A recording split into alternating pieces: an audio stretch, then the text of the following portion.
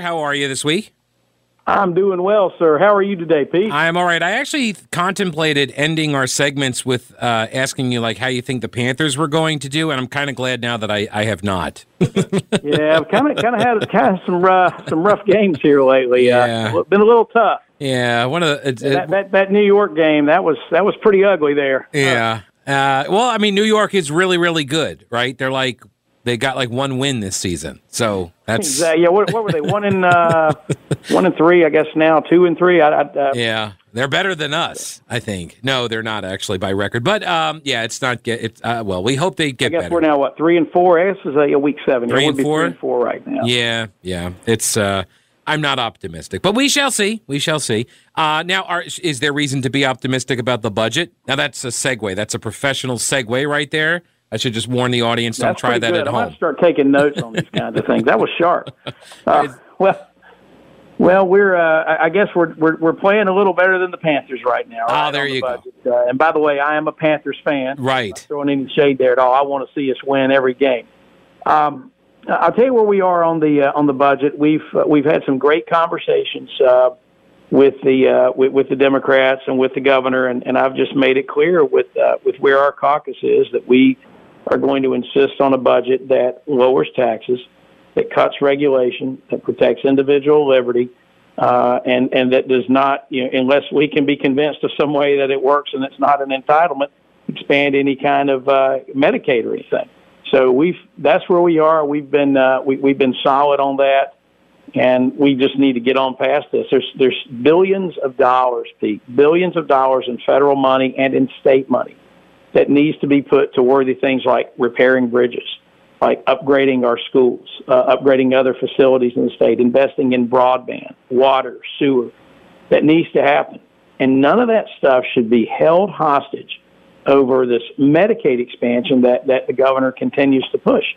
We just can't do that. We need to get these funds out there. The taxpayers of this state pay taxes, and they deserve and expect to see those dollars get turned around and put back into something that's meaningful, not wasted, but put into something that actually helps folks in their daily lives. So I saw McGuire Woods Consulting put out an update on the budget negotiations, saying that legislative leaders sent a budget counteroffer to Governor Cooper on Tuesday. Latest negotiations focused on raises for teachers and state employees, but not Medicaid expansion.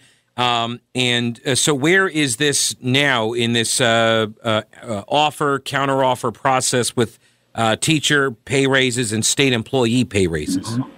And that is a very accurate statement of it. It was sent not this past Tuesday, but the Tuesday before. Gotcha. And we had a meeting this past Friday with the governor at the governor's mansion, and talked through it. And what I'm saying on the radio is very consistent to what I said there directly to the governor. And I also made it known and very clear that if the governor vetoes the budget, I have enough Democrats in the House who will vote to override the veto. I think the Senate is concerned that they may not be there, although I'm kind of reading the tea leaves, and I think they're getting close themselves. But the House fully has the votes to pass a very responsible budget that funds what needs to be funded, that gives the appropriate pay increases for our teachers and hardworking state employees, and also allows for tax and regulatory relief. Do you think that the governor and members of his party benefit more from having the issue for the campaign season of no teacher pay raises than they would to get teacher pay raises? Do you think that's part of their calculation? So there are those who believe that the governor and the Democrats sort of secretly don't want to see these pay increases happen so that they have it as an issue. Listen, that is not the way to govern. People's pay, the amount that people pay in taxes, these investments should not be used as some sort of political football or try to be used to take an advantage of. This is the people's money, as you know, Pete, and it needs to be spent in a wise way. And look, we're seeing inflation thanks to this president we have right now, who's single-handedly destroying our nation and our economy. But we know we're going to have to give pay increases to keep up with the doggone inflation that's happening because of the macroeconomic policy or lack thereof at the national level. I mean, you don't believe that? You're not an economics student? Well, go to the gas station. See how much you pay for gas right now. Yeah. By the way, have you seen those stickers around that have the picture of Joe Biden pointing to the thing that said, I did this? I need to find some of those. That's right. Well, listeners know where I can get them. You can make them. You could probably make them if you got some downtime. I don't know, like on a weekend, do like Zazzle.com or something. You can make those things yourself. Now, I don't know. You probably don't want to get busted slapping stickers on, gas pumps around the state, or around Shelby. You probably be fine. But like you start going up to Raleigh, like somebody catches you on video. Fortunately, our region of the state is not quite as woke as up here in the up here in the baby swamp, as I call it. It's not really a swamp. It's more like just kind of a little puddle, I guess. A bog. Yeah, we're gonna have to come up with. It's a bog. You go through the bog, you might see like a Shrek or something running around. But anyway, it's one of those things where we joke about it on one hand, but in reality, I mean, you just shake your head in disbelief. Where we are just a little over a year and a half later with President Trump not being in office, look at the difference. Look at how, you go to buy, I like bacon. You look at me and tell I like to eat, right? I go to eat Everybody likes bacon. Everyone does, right? Come on. It was almost like $10 a pack. Oh, my God. I mean, that's crazy. So, you imagine somebody that's on a fixed income or somebody that's struggling to get by, that's trying to go to the grocery store and buy groceries, trying to buy gas. Yeah. I mean, these failed policies are making that happen. And I'll tell you, I think a lot of folks who maybe just, they were mad about mean tweets or whatever, they're having a lot of buyer's regret on this presidential race. And I think you're going to see a huge Republican wave in this next election. So I saw a stat, right? The inflation somewhere at around 5.4% or something. And if I remember correctly, like that doesn't even include fuel and food or something. So essentially, unless you get a 5% or 5.4% pay raise this year, everyone's getting a pay cut. Right, you have less value for your dollar now. Right, you're going backwards, and that's what's sad. And it's amazing how Democrats always like to talk about how they want to stick it to the rich. Let me tell you something: when you're causing gas to go up, when you're causing food and necessities to go up, you're sticking it to those who can least afford it, and that's exactly what kind of policies that we've been seeing out of Washington. Yeah. Real quick, I saw the Emergency Management Act that got passed through. Right, it's headed over to the governor now, and you've got the Election Integrity Bill heading down as well. What are the updates on those? I'm assuming the EMA, Governor Cooper's not going to go along with that. I hope he'll sign them, but I'm not foolish to think that he will. No one person, Governor Cooper or nobody else, no one governor should have the kind of authority that our governor has exercised during this never-ending state of emergency that has restricted commerce, even tried to restrict your ability to go to church, has forced all these mandates on folks. It's just not right. I mean, I'm for public health. I'm for making sure that we're safe. But these guys have crossed the line. I mean, this sham that President Biden tried with this so-called executive order to force vaccinations on everybody. Look, I was vaccinated. I think it's a good thing to do. But you know what, Pete? I think it ought to be a person's choice if they get vaccinated. But we're trying to rein in the governor every step we can. And it's not a partisan thing. I don't care who the governor is. No one person should have that much control over the lives of 10 million North Carolinians. It's just not right. Mm-hmm. Speaker Tim Moore, always a pleasure. Thanks for your time. And if the legislative session ever does end, you're welcome to come on in studio for any of these if you would like. I know thank you. You're going to have to drive through. We're preparing for Halloween and Thanksgiving. Hopefully we won't have to celebrate Christmas here. Though. We're holding out hope. Christmas at the Bog. There you go with Speaker Moore. Thanks, Pete. All right. Thank you, sir. Appreciate your time. Let's have the Speaker of the House was talking about the House did a concurrence vote is what it's called. House Bill 264, the Emergency Powers Accountability Act.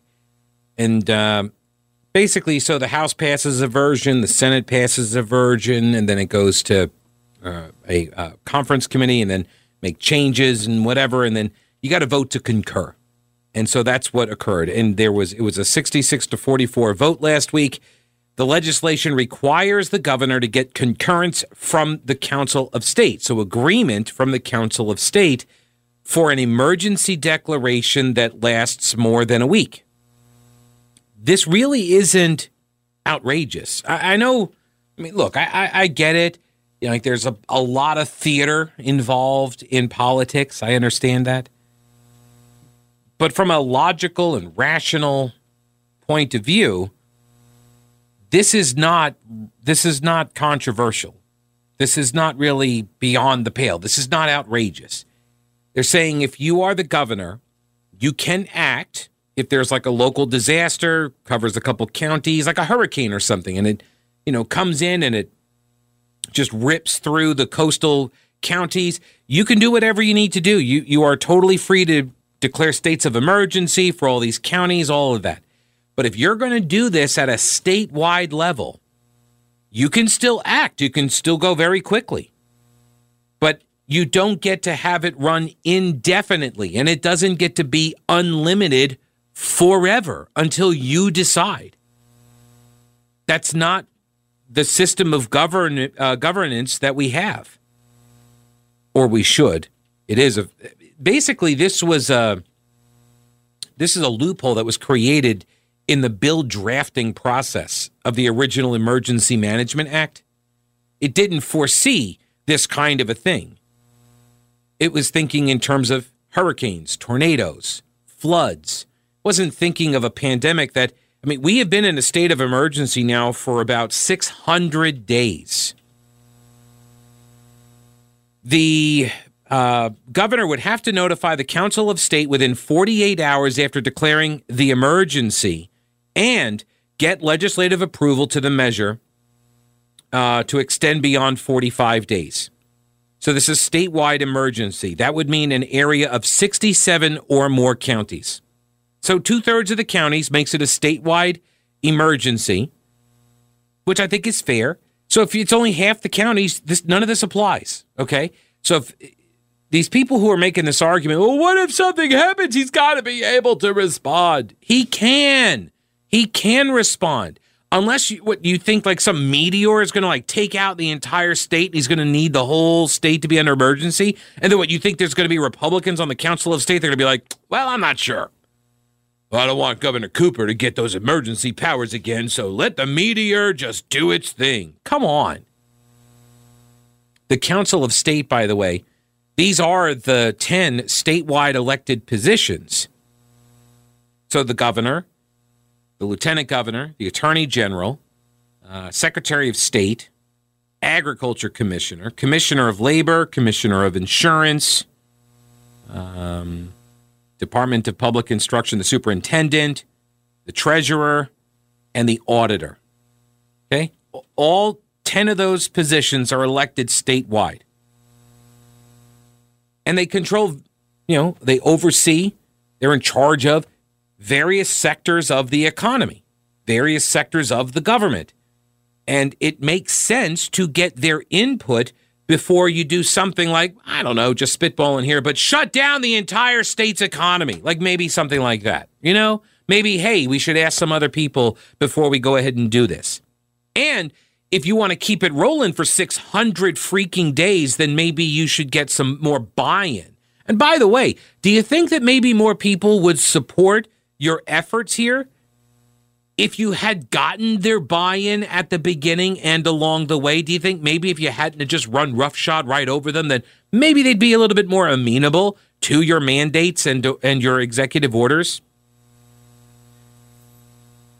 Cooper's executive order declaring state of emergency has set restrictions on people's movements, shut down businesses, limited gatherings, closed schools, put mask mandates and social distancing in place. Keith Kidwell, a Republican, the primary sponsor of the bill from Beaufort, he says if Cooper vetoes it, he says, I am prepared to reintroduce the bill again in the next session when I get reelected. If you look at the bill, vetoing it would show the unreasonableness of the governor. He doesn't need anything but the Council of State to declare an emergency, as in the current law. And he should have done that with this. It only impacts when he declares a statewide state of emergency, and that is defined by 2/3 or more of the counties. That's it. Otherwise, what are you saying? You want Mark Robinson to be able to declare an indefinite, unlimited state of emergency? Democrats, do you want that? Is this what you're angling for? If you don't want Robinson to have it, then you should not want Cooper to have it either. So we promoted the fact that the speaker was coming on Twitter and got a response from a fella named James, who's a leftist, and says, good old boy Tim Moore, the man who used the 9/11 anniversary as a political ploy to override a veto. This is Blue Anon, like QAnon. They traffic in fake news, misinformation. The left believes in North Carolina, that on the anniversary of 9/11, all the Democrats were at some 9/11 memorial, and the Republicans used their absence while they're at the 9/11 memorial to override the governor's veto of the budget. And it's not true. Now, Republicans that were present that morning did, in fact, bring up the budget override vote for a vote and did, in fact, override it. Now, it didn't pass in the Senate, so the budget veto was never completely overridden because the House did it, but the Senate did not. But the Republicans were very clear that if the Democrats ever did not show up for session, that the Republicans, if they got the chance, they said they're going to do this. Jason Sain from Lincoln County was very clear, said, I've been very clear. Listen to the clarity as I say it. I will bring this up at any moment in order to override the veto. And if you don't like the rules, well, then you got to change the rules. Right? But those are the rules. And Democrats know this because they wrote the rules. First point. Second point. The Democrats were not at a 9/11 memorial. They just didn't show up for work that day. Now, there was a comment made by a representative, Deb Butler, who got up there and acted like an idiot. I will not yield, Mr. Speaker, screaming at the top of her lungs. Should have been removed from the floor. And actually, had Democrats known the rules, if they had just walked out, then there would not have been enough votes for the vote to occur. There would not have been enough people attending the session. But so righteous in their indignation and interested in making a YouTube viral video were they that they could not stop screaming, and the vote occurred. But all those Democrats, they were not at a 9/11 memorial. Nobody was. I think there was one member who was at a 9/11 event somewhere. I don't even think it was in Raleigh, but no, according to Deb Butler, in her screeching screed, she said that they were across the street working on the redistricting maps, which was illegal. They were not supposed to be working on the maps outside the eyes of the public, as per the court ruling that Democrats sought to get. They won their court ruling, got the orders from the judge, and then after this came out, then they were told that, well, that doesn't apply to us. We can draw whatever maps we want. That was just for the Republicans. No, that was for everybody. Sorry. So anyway, that's Blue Anon for you. That's spreading the misinformation and the like. Oh my goodness, this was funny. I came across this story by Steve Harrison. He's a reporter. He used to be at the Charlotte Observer. Now he's over at the NPR affiliate. Full disclosure, I worked there as a membership assistant. Lo, those many years ago, mailing people coffee mugs. I do not get invited to any of their events. At the North Carolina State Fair this week, the state Republican Party sold magnets with an unusual catchphrase. Do you know what the catchphrase is? Let's go, Brandon. This is adorable. You've got these, you have these left of center, shall we call them, media operations that are trying to explain to their audience why they're now starting to hear this phrase, let's go, Brandon. Because this is how long it takes something like this to cross over. Think about that for a moment. How long has the let's go, Brandon thing been a thing? How many weeks has that been going around? 3? When was the When was the NASCAR Xfinity race at Talladega Superspeedway in Alabama, Stan? When was that? Yeah, it was like earlier this month. It was like 3 or 4 weeks ago.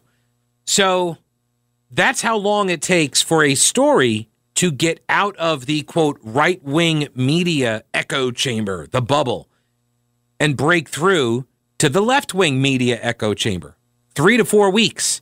And that's only if it actually breaks through. And by the way, this is a very convenient thing that they get to do is they ignore a story until they can't, but they ignore a story, and then when they are finally dragged to the story to have to report on it because it breaks through, then they say, well, it's basically only been around in the right-wing media echo chamber. That's kind of how they dismiss the importance of the story.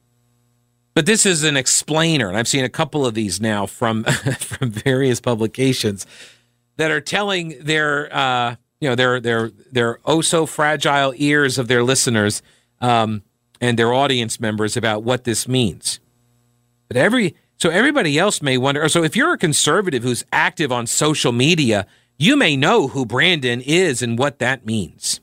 Yeah, or if you're, I don't know, a NASCAR fan or a sports fan, like you realize. Like, they've been chanting this stuff since the beginning. I mean, they've been chanting F. Joe Biden. They've been chanting that since the beginning of college football season, which, by the way, why are all the case counts going down? Why are all the COVID numbers going down when we've got all these people packing into the stadia and such? I digress. He says, everybody else may wonder, who the heck is Brandon and why are Republicans so interested in him? Well, the answer goes back to early October, blah, blah, blah. There's this race car driver, Brandon Brown. His team is based in Mooresville, and he had just won his first race. And in the interview after the race, NBC sports reporter Kelly Stavast, I think is how she pronounces it. The crowd began saying a vulgar chant that had recently begun circulating at college football games. Bleep Joe Biden. It was clearly audible on television. The reporter, however, told her audience that they were chanting something else. During the interview, she says, "Oh, you can hear the chants from the crowd. Let's go, Brandon." Some conservatives saw the reporter's misstatement as an example of the news media misrepresenting their views. No, it's an example of the media covering up bad stuff for Democrats. It's not a misrepresentation of the conservatives' views. No, it's the media acting as a Praetorian Guard for the Democrats. That's what it is, the perfect encapsulation of. And so now, Let's Go Brandon has gone viral as an internet meme. It's all over the place because it not only conveys the sentiments, toward the president, but it also conveys the mockery that we engage in of the media for its water carrying for Democrats.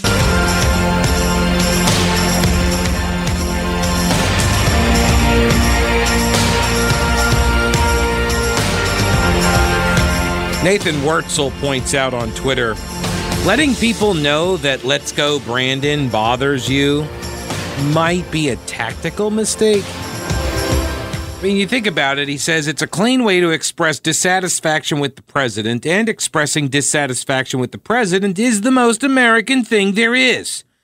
And the poetic beauty of Let's Go Brandon is that it was created by a member of the elite legacy media, NBC, to try to pretend that there is no dissatisfaction with the president.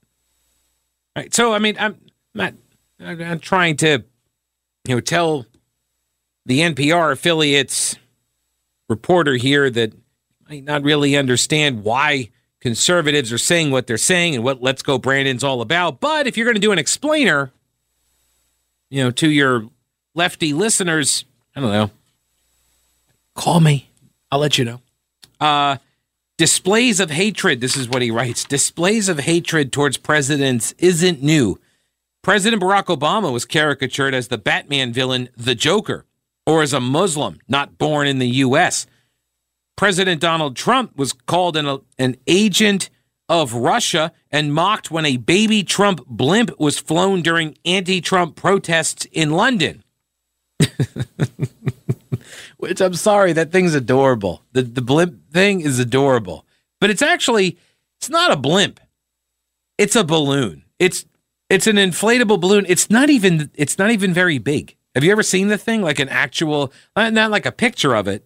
I mean, that's adorable, but like a picture of it, like with next to something. So you get an idea of the scale of the thing. It's not very big. Like 2 people can hold it. I mean, it's bigger than like a happy birthday balloon. Although I guess it depends on what kind of parties you're going to. But I mean, it's not that big. I don't want to probably say 15 feet, 20 feet long, something like that. Early in his term, Joe Biden did not elicit the same anger from the opposition party as both Obama and Trump did. But with the president's poll numbers declining, Republicans have seized upon that chant. There you go. Got it. Republicans are seizing. If they're not pouncing, they're seizing. It may be a sanitized slogan, but it comes from the same dark place. Dark place? It's same. What place would that be? By the way, Let's Go Brandon. It is a sanitized version. It's a clean version. It's like bless your heart, right? It's a clean way of saying something that, by the way, folks on the left, they said and have been saying. They've been some really vulgar, nasty people, but the narrative talking point has gone out. You can see there were a whole bunch of stories being written. I think Vox did one. There was a write-up at the Washington Post about it, about how this vulgarity, this new level of vulgarity, we've not seen it. The Washington Post, they did a news article. Biden's critics hurl increasingly vulgar taunts.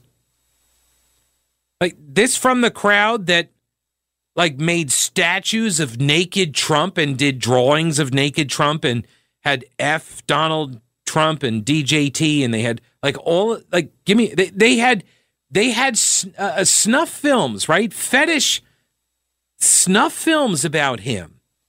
They murdered him in a play in the park. Kathy Griffin chopped his head off for something, like for a photo shoot. Like, give me a break. I'm old enough to remember, though, when, Bush is literally Hitler. I remember that, too. And then that just whooped right down the memory hole, and all of a sudden nobody could remember a time when people were so angry at a president like they were at Obama. Byron York, in his daily memo newsletter, wrote about this yesterday. He said that what the paper's saying is a growing phenomenon of people around the country directing raw insults at the president.